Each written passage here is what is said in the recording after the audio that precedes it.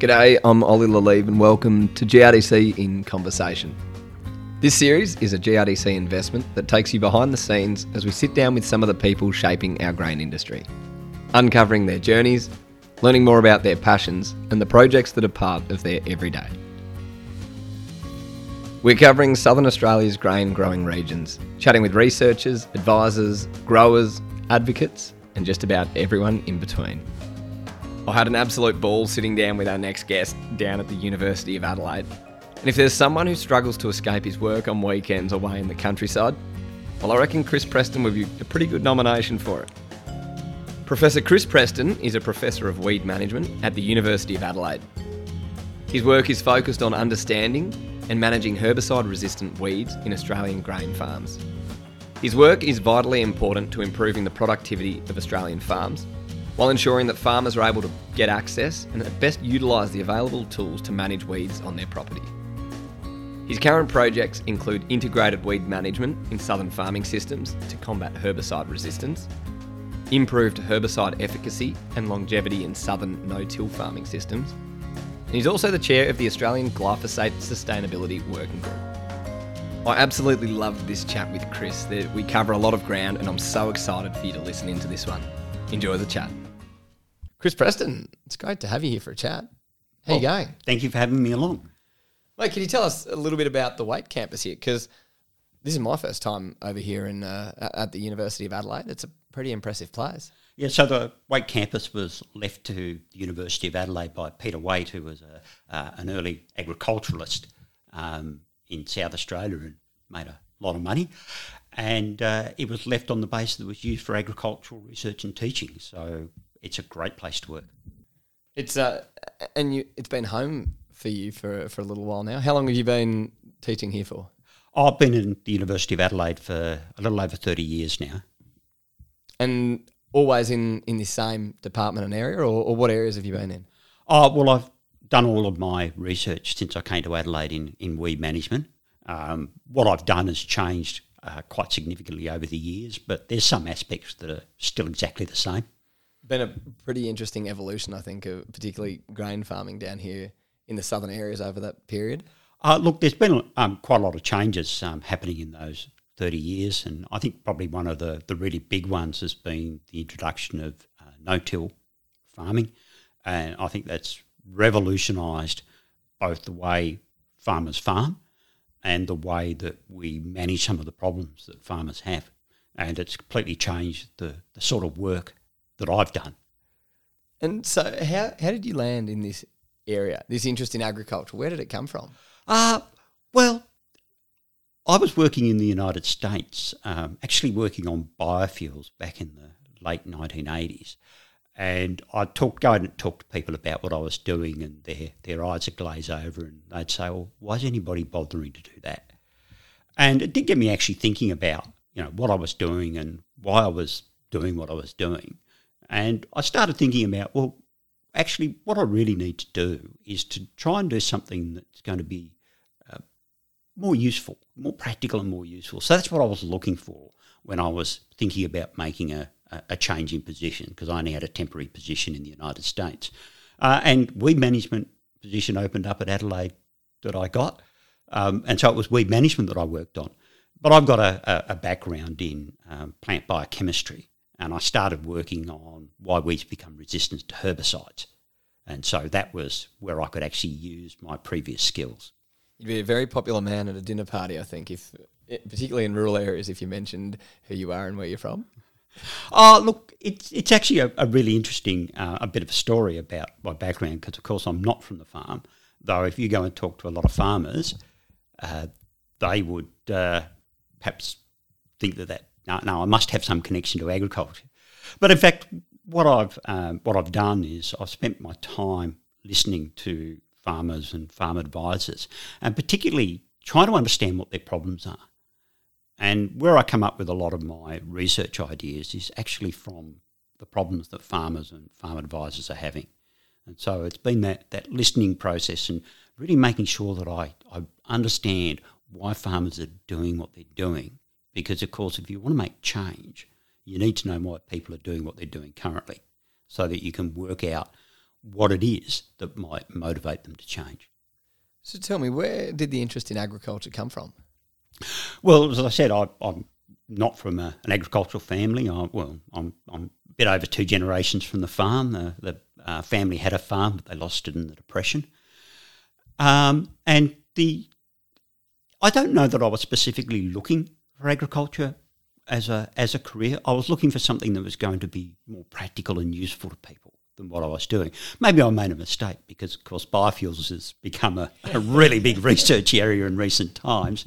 But I haven't regretted it. And I think one of the things that I've really noticed about working in agriculture is that, the people who work in agriculture really appreciate what you're trying to do for them.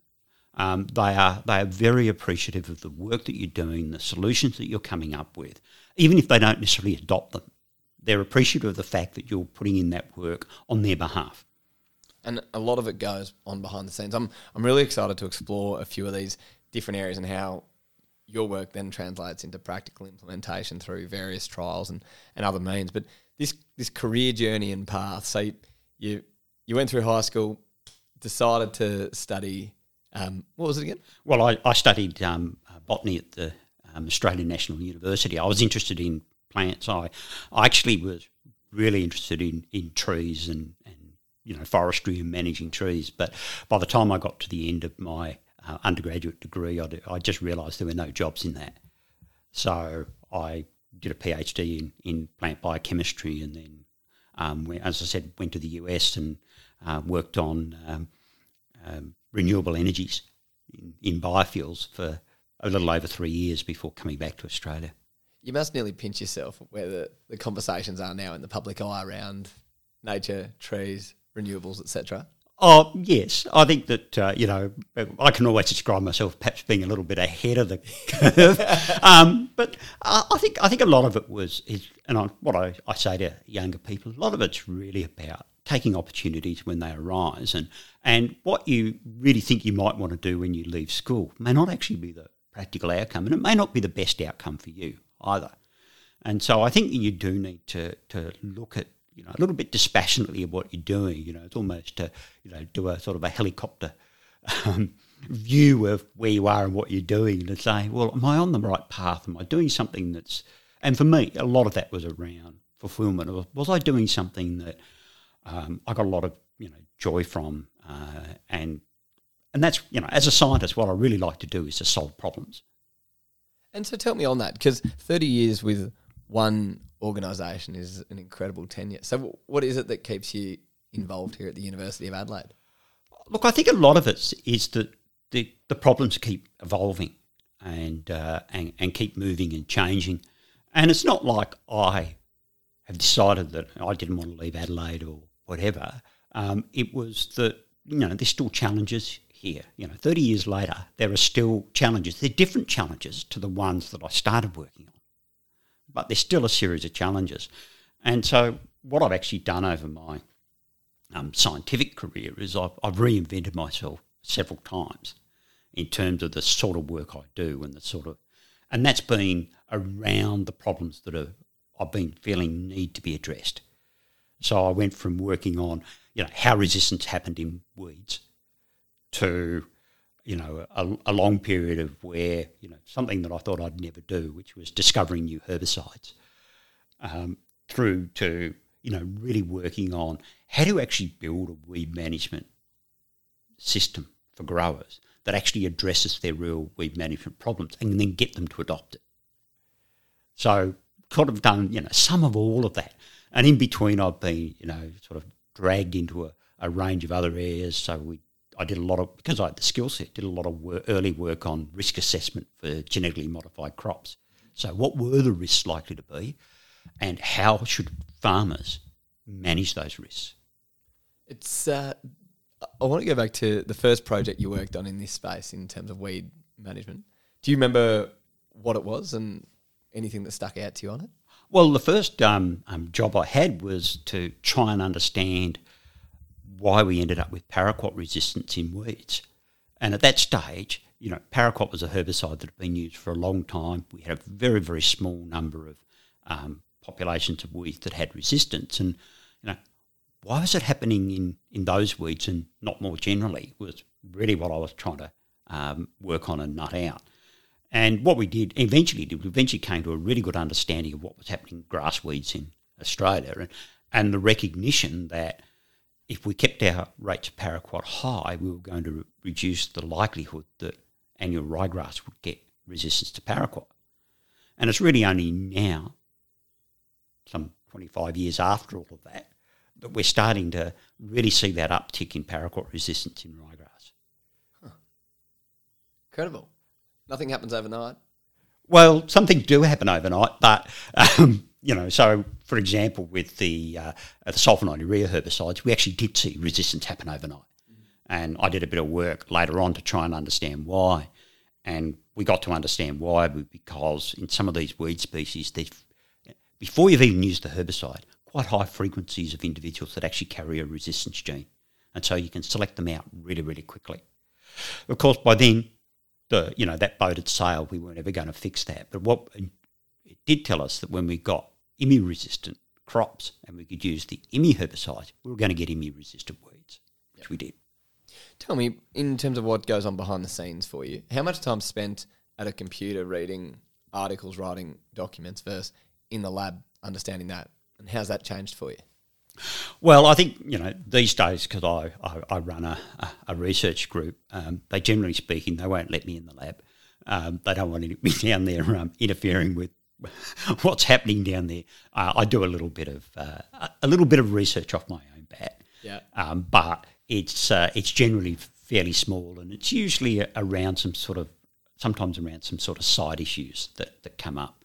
So I spend most of my time either sitting behind a computer, writing reports, writing grant applications, those sort of things, helping students write papers, or talking to farmers, talking to farm advisors, talking to industry about, how do we manage these problems that are out there.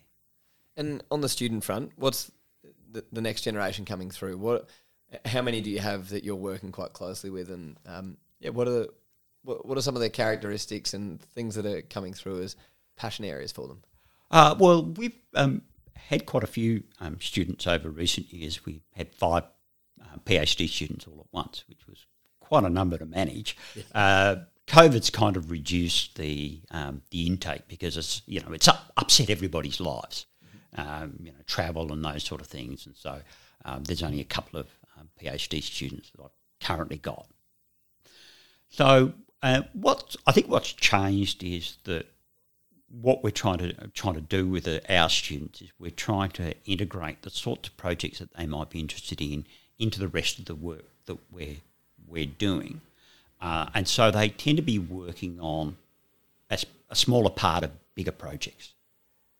So I've just had a student who's been looking at resistance to the new pre-emergent herbicides and how do we manage that. I've got a co-supervising student at the moment who's looking at why do we have changes in dormancy in our key grass weeds in Australia and what's driving that. And I've got a student who's looking at resistance to the phenoxy herbicides in weeds like wild radish and really trying to come to grips with what is it we've got and does that actually offer us any opportunities for managing these weeds in a different way. So fascinating and such diverse areas to study.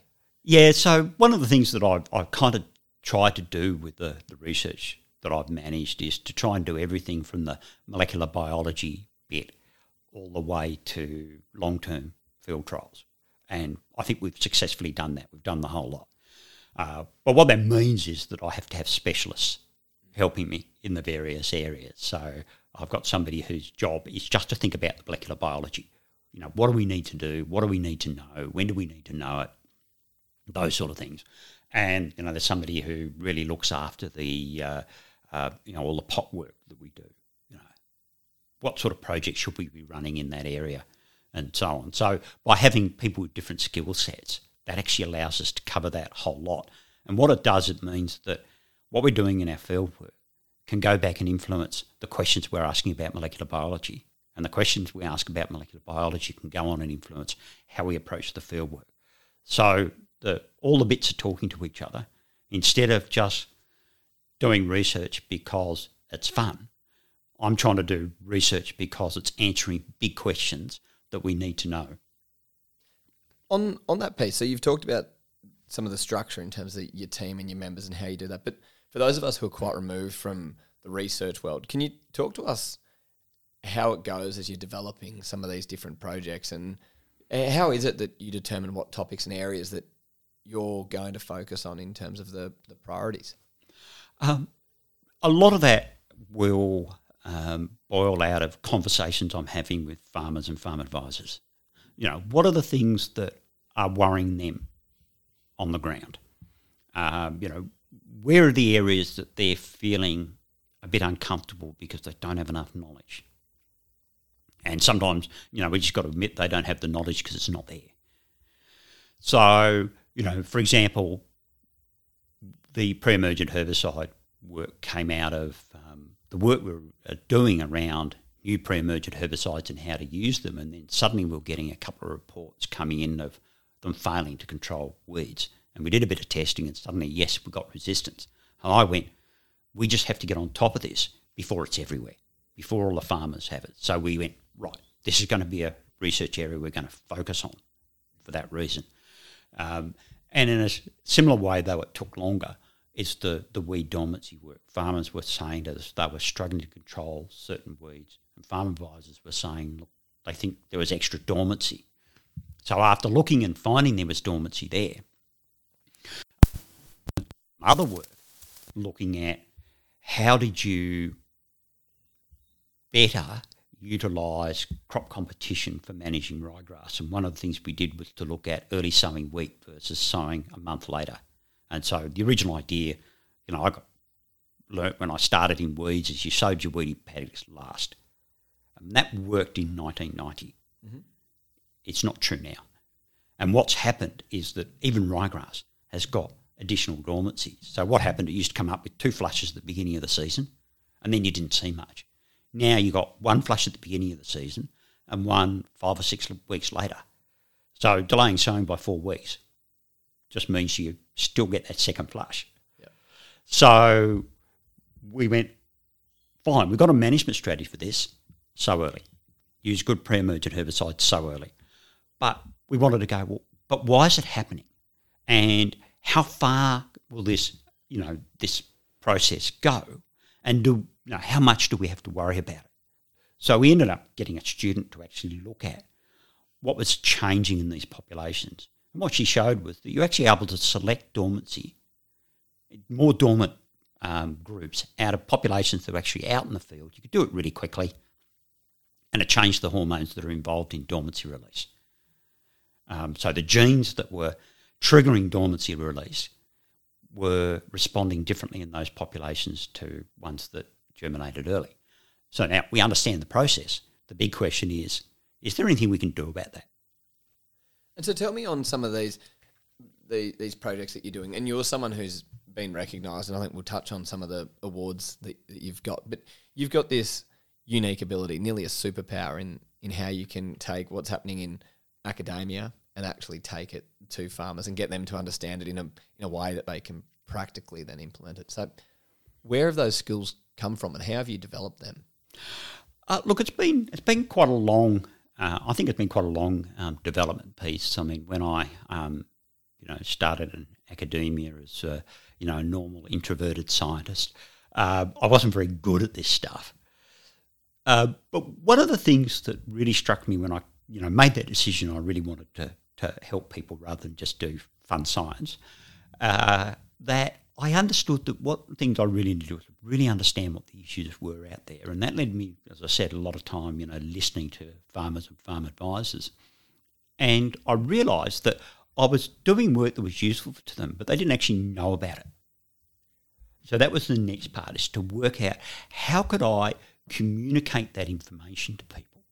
How could I take, this is what the data shows, this is how you can use that. And one of the things that happened around about the time that I was making that decision is that we first started to have the first indications that we get genetically modified herbicide-tolerant crops in Australia. We'd already had BT cotton at that stage. And I had all this skill set that I'd learnt around resistance in weeds.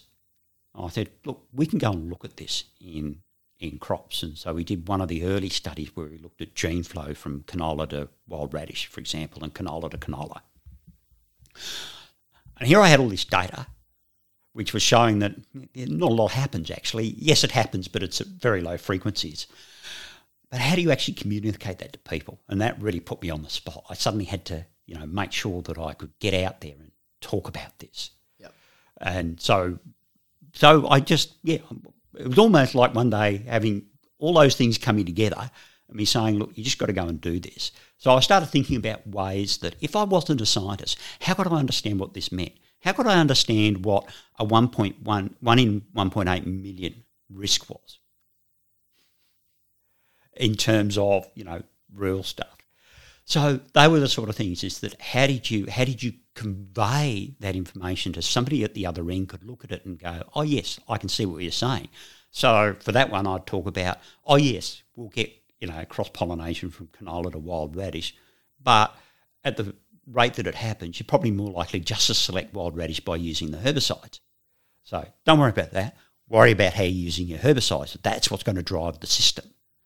And, of course, that was something that farmers were well able to cope and work with. Oh, yes, okay.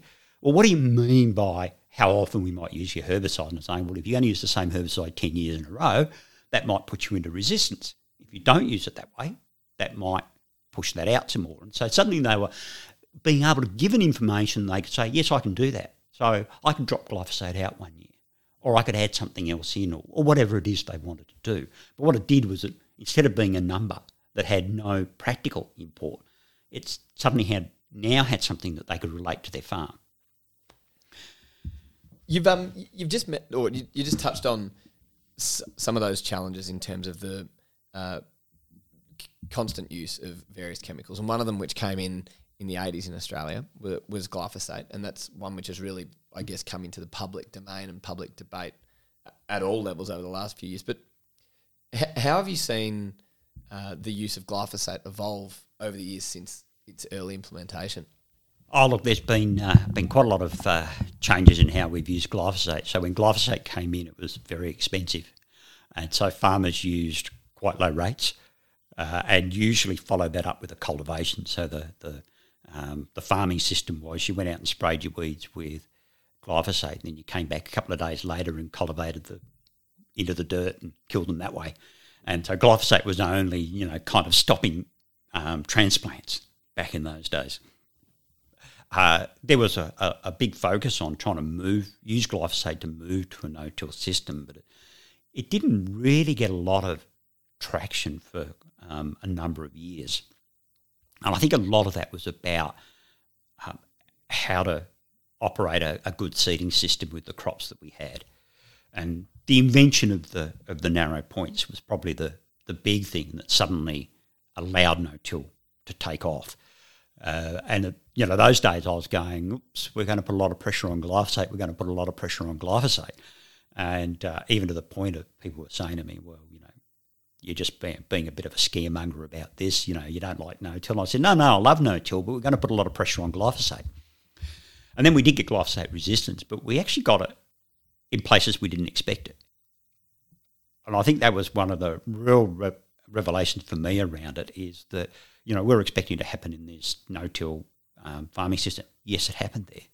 But some of the early stuff we got was in apple orchards and cherry orchards and vineyards and, eventually roadsides and places like that.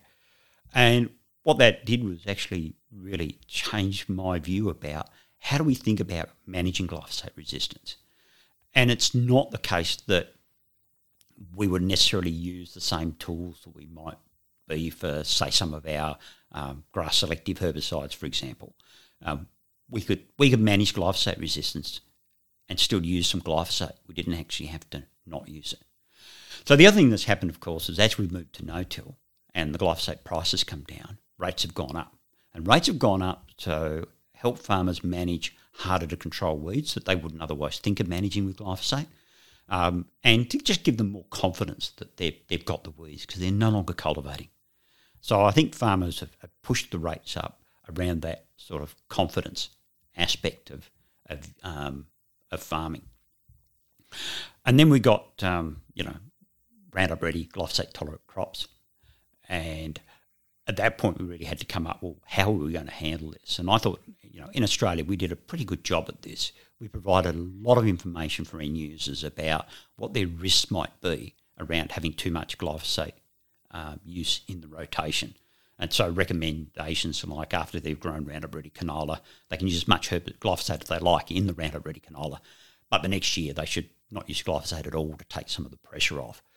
And then thinking about what other management strategies they should add to that. So one of the things we've also had has been a large uptake in things like harvest weed seed control that have actually helped assist our resistance management for glyphosate. So, we've come to where we're using glyphosate really very differently to when it came out originally. And that's what farmers do, is they find new ways of using tools. And part of my job is to make sure that I'm on top of that and understanding what the potential risks might be, so that when they do come, we can step in and go, how do you manage that risk? Because I see part of what I need to be doing is that farmers are going to farm, they're going to use a range of different weed control techniques, and the weeds are always going to evolve. So we can wait till that evolution happens and try and fix it, or we can try and get ahead of that and have the management strategy in place so that when farmers get there, they know what to do next.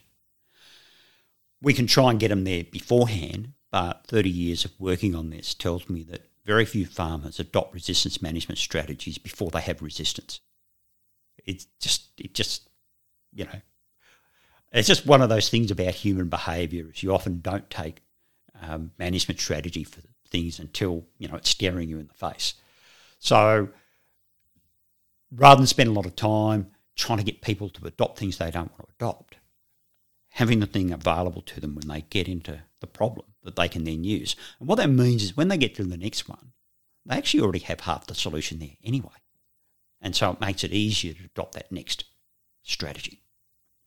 I think what's really interesting on what you're saying there, and it comes back to a few different conversations I've had with people over the years, and it's in terms of when it comes to making decisions in any ecosystem, it's looking at it in terms of probiotics and antibiotics and breaking it down into some really simple kind of language. But it sounds like what you're saying there is when it comes to these weed resistance issues, we're actually leaning towards the antibiotic to fix that flare-up that we've got, as opposed to thinking in advance of what are the problems that we're starting to identify or see. Are we starting to see things come out of kilter in our diet or ecosystem? But how do we then kind of jump on that in advance? So using this as an educational piece, what are some of the things that you're starting to identify now which might be future problems with glyphosate or other kind of herbicides as well that you're seeing? Well, I think probably one of the big things that's on my horizon around glyphosate is the public attitude towards it. And I don't think we're under significant threat in terms of Australian farmers of not having access to glyphosate. There might be different decisions made at a local level within Australia, but I think from the farming point of view, we'll probably still have access to it. Where we're probably likely to run into trouble is market access. And so I'm thinking about, well, what are our opportunities going forward if we lose uses of glyphosate? And in fact, I'm just starting some work where we're looking at demonstrating what some of the opportunities might be. So harvest weed seed control is one of those tactics. But are there things that we've got at the front end of the season that could replace that glyphosate knockdown that we use? Now, we've got paraquat, but paraquat is equally troublesome in some respects. But are there other opportunities in that space? So, one of the things I'm thinking about is that, can we come up with a different place in there? I think in terms of can we fix weeds before weeds happen? I don't really think at the moment within our farming system that's actually a practical option for us. Partly because what happens is that wherever you have a space, something's going to turn up in there, and that's what weeds do. So we can use crop competition as one of our tools, and that's something that we've been pushing for a long time. It's actually something that has been quite troublesome to get adopted, and that's because farmers have lots of other things they want to do with their farming system. So some of my big successes have been finding crop competition tactics that farmers actually want to use. So I talked about that wheat work we did with that early sowing. Got adopted immediately because farmers wanted to sow early and they just wanted somebody to tell them, put your wheat crop in on the calendar. That's the best thing you can do. That's all they wanted. As soon as they were told that, right, we're doing it. We've had a big push on hybrid canolas in canola production for extra competition. We know it works. And farmers who grow canola regularly are moving towards hybrids because it gives them better yield. And they also get better weed control. So it comes in as a secondary thing for something they're wanting to do. Some of the other work that we've done in that space around things like row spacing and so on, no, there are too many other things that are impacting what farmers are doing. But one of the things we have done, though, has been to demonstrate why you shouldn't go wider.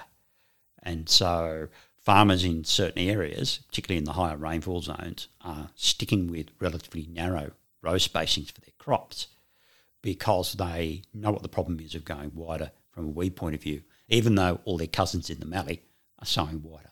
So just as one of those things, understand your environment and what you can use in your environment. So row spacing works really well in that environment. Up in the mallee, it's not such a big issue for weed management, so you can afford to be a bit wider and you need to be doing other things. So I look, looking at the next 10 years, with no-till farming, we're just going to continue to be using herbicides. Everything won't be herbicides, but we'll continue to use them. The pre-emergent herbicides we're using for ryegrass control, they have, well, our data suggests they've given us somewhere between 0.5 and 1 tonne per hectare yield benefit. Just by using these new pre-emergent herbicides for ryegrass control, sowing early and using good pre-emergent herbicides and keeping that ryegrass out for 4 weeks in its really competitive stage. What happens after that doesn't actually impact yield very much. It just builds your weed seed bank for next year. So, I don't see us getting away from that because that'll be a big yield penalty for us. Whatever we do, we'll have a big yield penalty. What we've got to do now is we've got to add to that. We've got to add things that are going to protect that. And this is where the harvest weed seed control and those other tactics are going to come in competition. Mm-hmm. That's all going to come into that. Yeah, fascinating space. You've got my mind racing as you're talking about all these different things and maybe some of the different people we can bring in terms of these conversations, because things like where you're saying potentially the real challenge with glyphosate is market access. It's already happened through North America, hasn't it, with the knockdown sprays that the big multinational food companies have already said, based off consumer sentiment. No. Well, and we're starting to see that in several markets around the place. So, we've got great growers in Australia who can't use glyphosate because the markets for their wine don't want it. And I think that you can rant and rave about that, but there's nothing that we in Australia can do about European sentiment around pesticides. The only thing we can do is to respond to it. And I see that our way to respond to it is to actually respond in a clever fashion, so that we can maintain for as long as possible the farming system we've got that's working for us and still meet those market needs. And so that means that farmers can't go crop topping with glyphosate anymore and they've got to go out and buy a seed destruction mill. Well, that's what they've got to do. And I think that's how we get the system to continue to deliver for us. Because ultimately, at the end of the day, what we need to do is we need to have farmers that have got profitable farming systems for both the short, medium and longer term, because I don't know too many grain farmers who are in the business for 5 to 10 years. You know, the farmers I talk to are all thinking about what they're going to hand on to the next generation. Tell me, you've published in excess of 100 various peer-reviewed articles and book chapters in your time. Is there a certain piece of research that you've found has been most profound or had a really significant impact on you? I think there's a few bits of work I've done over the years that I'm really proud of, even if nobody else ever takes too much notice of them. One of the ones was this work we did to go and find out why we got sulfonylurea herbicide resistance so quickly. Because what that did was it identified the missing bit of the puzzle that told us what was happening. And what that told us was that actually how fast you get resistance is largely about the mode of action of the herbicide and how you use that herbicide than anything else, really. They're the big drivers. And what that gave me was that when we started getting resistance to glyphosate, confidence that we could manage this, that glyphosate resistance was not going to overwhelm us in no time at all. We were going to be able to put the brakes on it and keep it relatively low for quite a long period if we got the management right. The other another piece of work that's related to that I'm quite proud of is the work we did around managing glyphosate resistance on farmers' fence lines. And again, you go, how important can that be? But what it did in South Australia is when we fixed glyphosate resistance on fence lines, because most farmers use glyphosate in their fence line and in their paddocks, once you fix it on the fence line, they found it pretty easy to manage in their paddocks because they weren't getting infested from the fence line all the time. And then I've got, there's a number of pieces of work that I've been involved in around how resistance happens, the sort of molecular mechanisms of stuff. So there's this process called gene amplification that happens with glyphosate resistance. So the way some weeds become resistant to glyphosate is that they create many, many extra copies of the gene. And I was part of the first paper on that. And we're working with my colleagues in the US, and they were, working on Palmer amaranth that had 160 copies of the gene that glyphosate interacted with, and that's how come it just wasn't affected by glyphosate. And just to think, how did that happen? It's not what we expected to happen. So sometimes these really unexpected things that can really give you a bit of a buzz around scientific research. Well, and it also just kind of reinforces just how incredible nature is, isn't it? Well, it is, and I think the thing to do is just to remember that there's a lot of weeds out there, and there are a lot more weeds out there than there are of us. So doesn't matter what we come up with, the weeds will find a way around it. You mentioned on just that last part there, working with your colleagues in the US. How much of your work have you done internationally? I've done more so in recent years, in the last 10 years or thereabouts, and a lot of that boiled out of a period of 6 months I spent on sabbatical in the US, where I arrived just as they discovered glyphosate-resistant Palmer amaranth in the US, and I'd been working on glyphosate-resistant ryegrass here in Australia.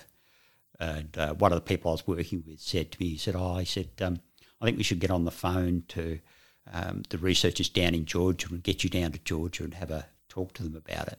And so we did that, and I went down to Georgia and talked to all the researchers there with the idea that, we were going to help work with them. And that's where that started from. But it became, we're working on that, working on a few other things.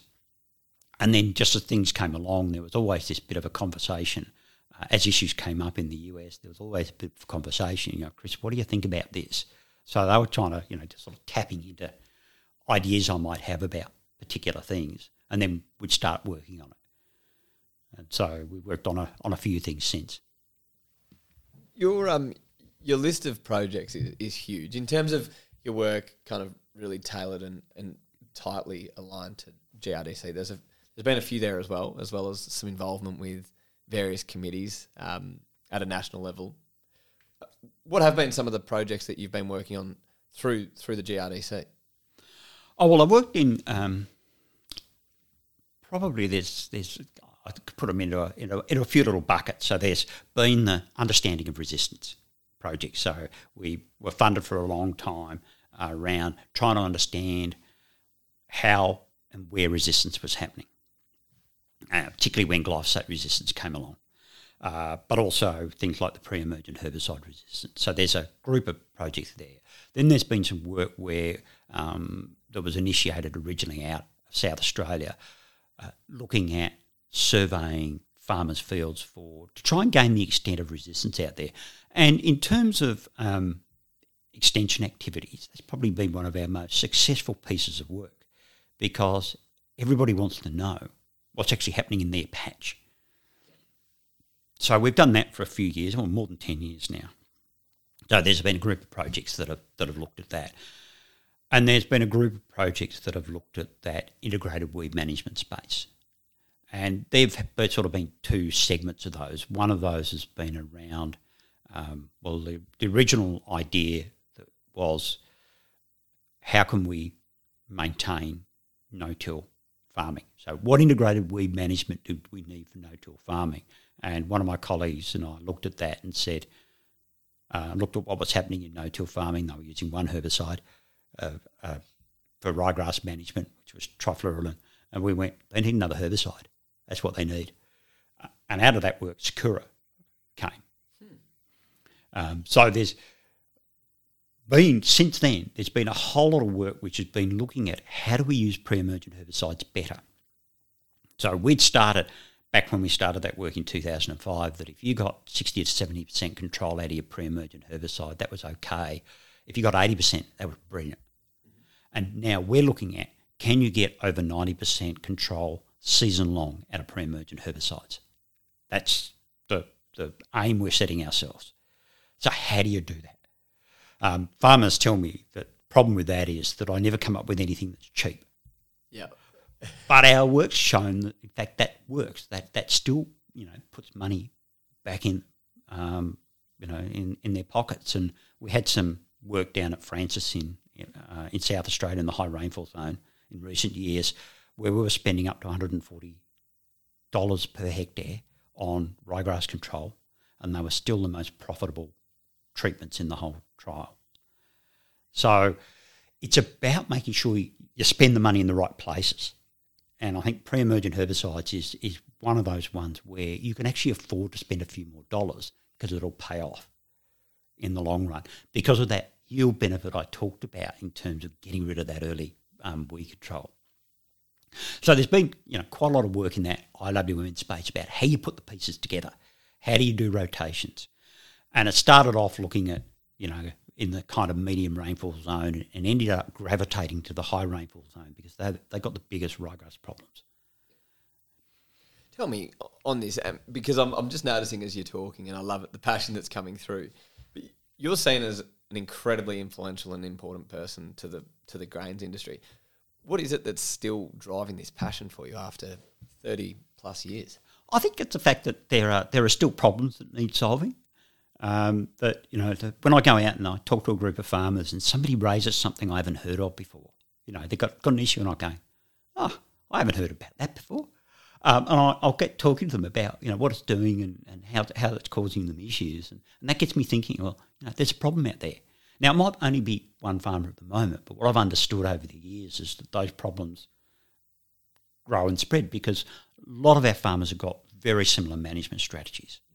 And so once you've got one farmer in a region, in a district who's got a problem, it's fairly likely that there'll be others in the same area that will turn up with the same problem. They might just be a year or two behind.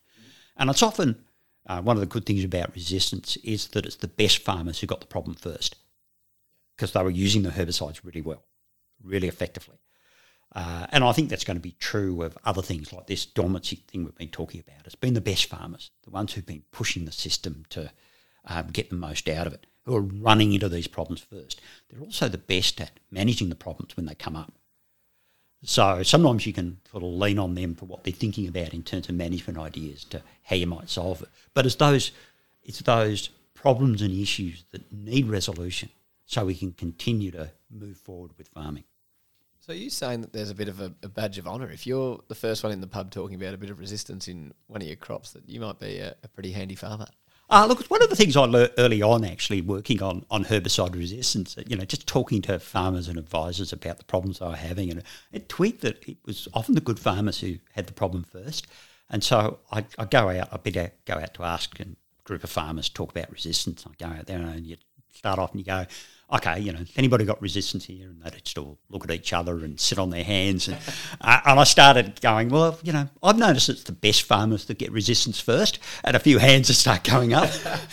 I think part of what they did is it took the stigma out of resistance, recognising that it was really a problem of the farmers who were making the most of their farming land, who were getting these issues, that it took the stigma out. And once the stigma was out, everybody was willing to talk about what they were facing, what the issues were, what they thought management might look like. And then you had a lot of ideas that you could pick and choose from for what might actually work. It's an interesting one. I'll be interested to see the feedback after this episode and see what people are looping back in with, I think, there, Chris. I want to touch, and it might be the most uncomfortable question I'll ask you all day, but in terms of public recognition and awards, you received the GRDC's Southern Region 2018 award around recognising and rewarding excellence, which is an incredible gong to have got. What's it like receiving these top awards for the work you do? Look, when people talk to me about what the highlight of my career has been, one of the things I talk about was the Seed of Light Award I won. I think I was in the second year, perhaps, of the Seed of Light Awards for a winner. And I talk about that because that is recognition for work that I'm not necessarily supposed to do, if you like. So, as a university of academic, my job is to do research and teaching. I'm now getting some more university recognition for the that outreach and extension work that I do. But I was doing a lot of that in the early days, and the university didn't give me anything for that. I had to find space in the rest of my time to do that work. So here I was being recognised for something that was not really in my job description as such. So, those awards like that, where it's been the industry itself recognising that I'm providing, what I've been doing is providing value to them.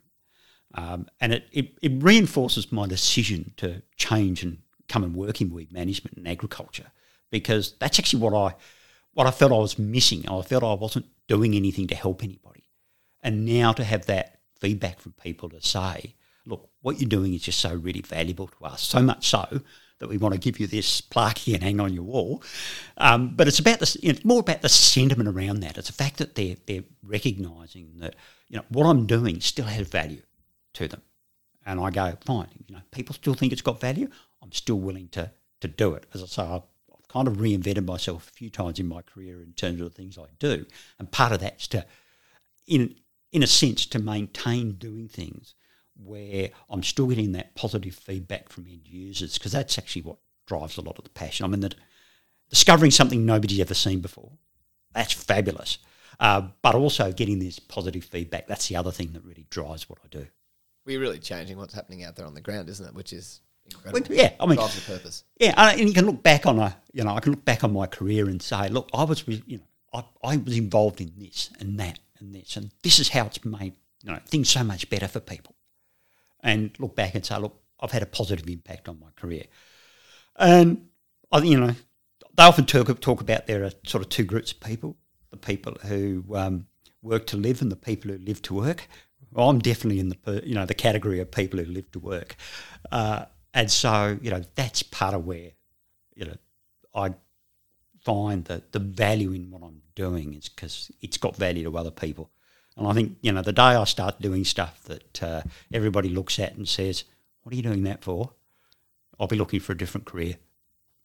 And I think probably what would be so rewarding too for you would be you get away for a weekend, and not that you want to take your work with you, but you get out to some of these southern growing regions and you look in over the last few years when things are going well and you look at just how good the crops are looking and how good the countryside's looking, and knowing that a lot of the work you've been doing for the last 30 years has had a really profound impact on helping those people out in the community. It's incredible. Yeah, there's a lot about that, and I think that, and particularly in the bad years, when I remember the 1980s drought and how bad that was, even though I was living in the city at that time.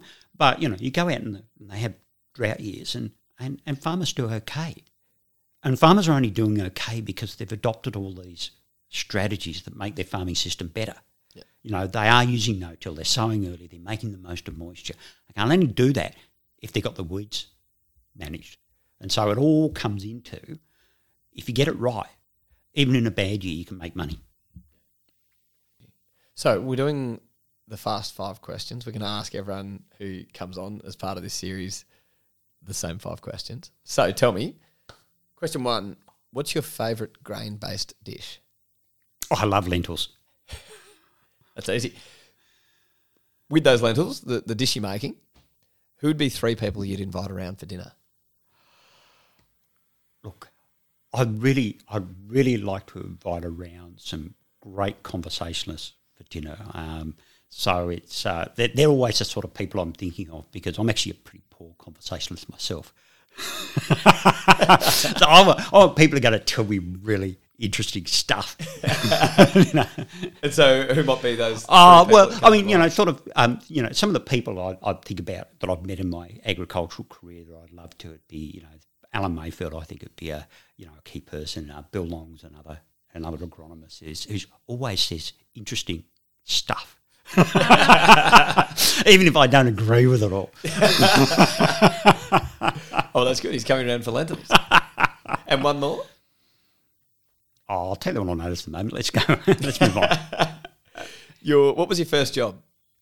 My first job was working for, other than, school newspaper round type jobs, my first real job was working for the Australian government, where I worked for a thing called the Inventory of Chemical Substances, where what the government was trying to do was to find out every chemical that was imported into or manufactured in Australia.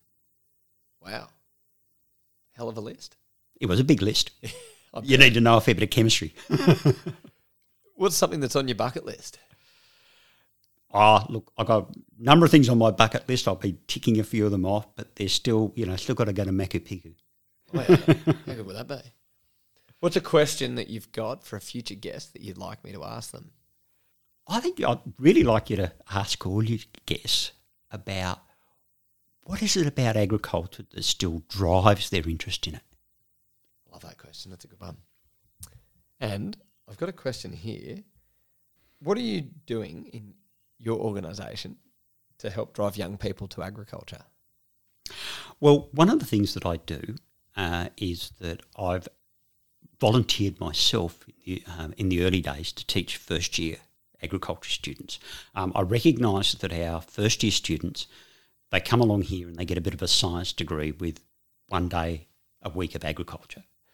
And what typically happens in a lot of programs is that the top researchers and academics skip away from teaching first year because it's harder and less rewarding, and want to teach third year. And I looked at it and I said, actually, my skills are best placed in teaching first year, where I can talk to these students about agriculture and what's so great about, the agriculture we've got in Australia and why they want a career in it. I love that. That's good. So is that something you're still doing now? That's something I'm still doing now. Love it. When the opportunities come to increase my time teaching first year, I do that at the expense of some of my other teaching. Wow, there you go. That's passion. Well, Chris, thank you so much for sitting down and having a chat with us for this GRDC podcast. It's been a fascinating hour or so, and I'm feeling quite invigorated, so thank you. Well, it's been an interesting career I've had, I think. Absolutely. It's taken you some places, and we can't wait to see what else you've got to tick off. Well, I'm hoping that there'll still be a couple more problems for me to solve before I finish. Beautiful. Good on you, Chris. Thanks for that. Thanks for joining us for the GRDC In Conversation podcast. This series is a GRDC investment that's sharing the stories of the people who are living and breathing the Aussie grains industry. Make sure you check out some of our other conversations and hit follow on your favourite podcast app to never miss an episode.